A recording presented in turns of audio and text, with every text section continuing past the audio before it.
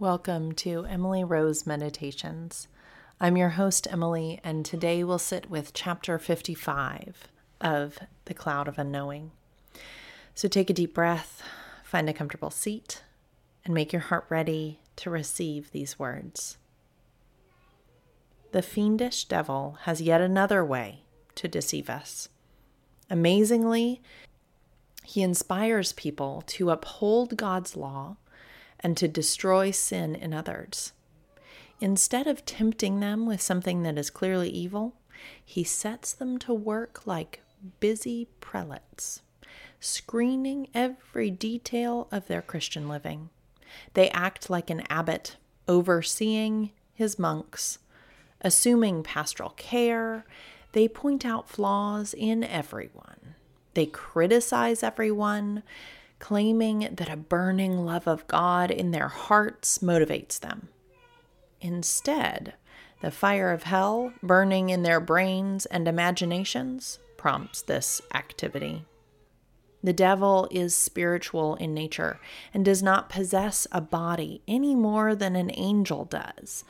When he or an angel would take bodily form with God's permission to do some work in this world, the type of body assumed corresponds to the nature of the work. Holy Scripture gives us an example of this. The Old and New Testaments always report that when an angel was sent in bodily form, there was something about it in name or character that revealed its function and message.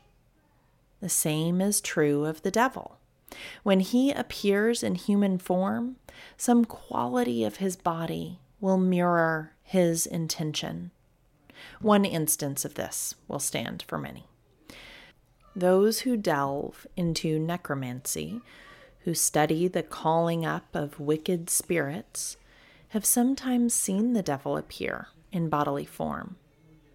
They tell me he always has one nostril widely open.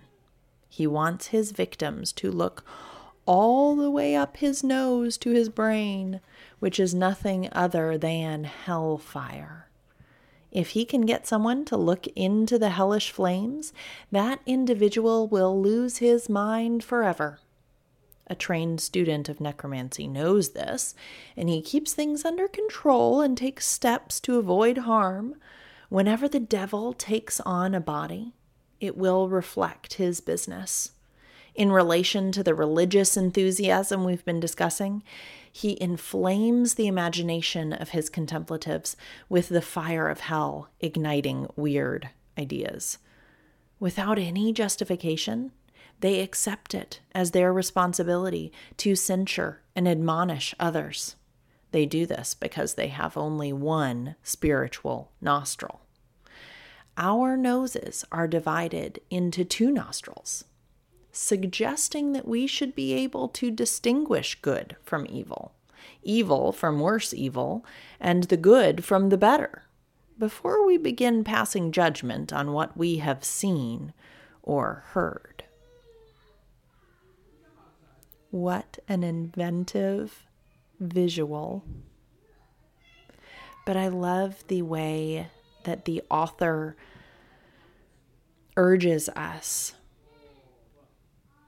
to spend time knowing and discerning and practicing evil from worse evil, good from better, recognizing all of these complexities that can be present in our world before passing judgment, he says. Thank you for joining me today. The peace of Christ be with you.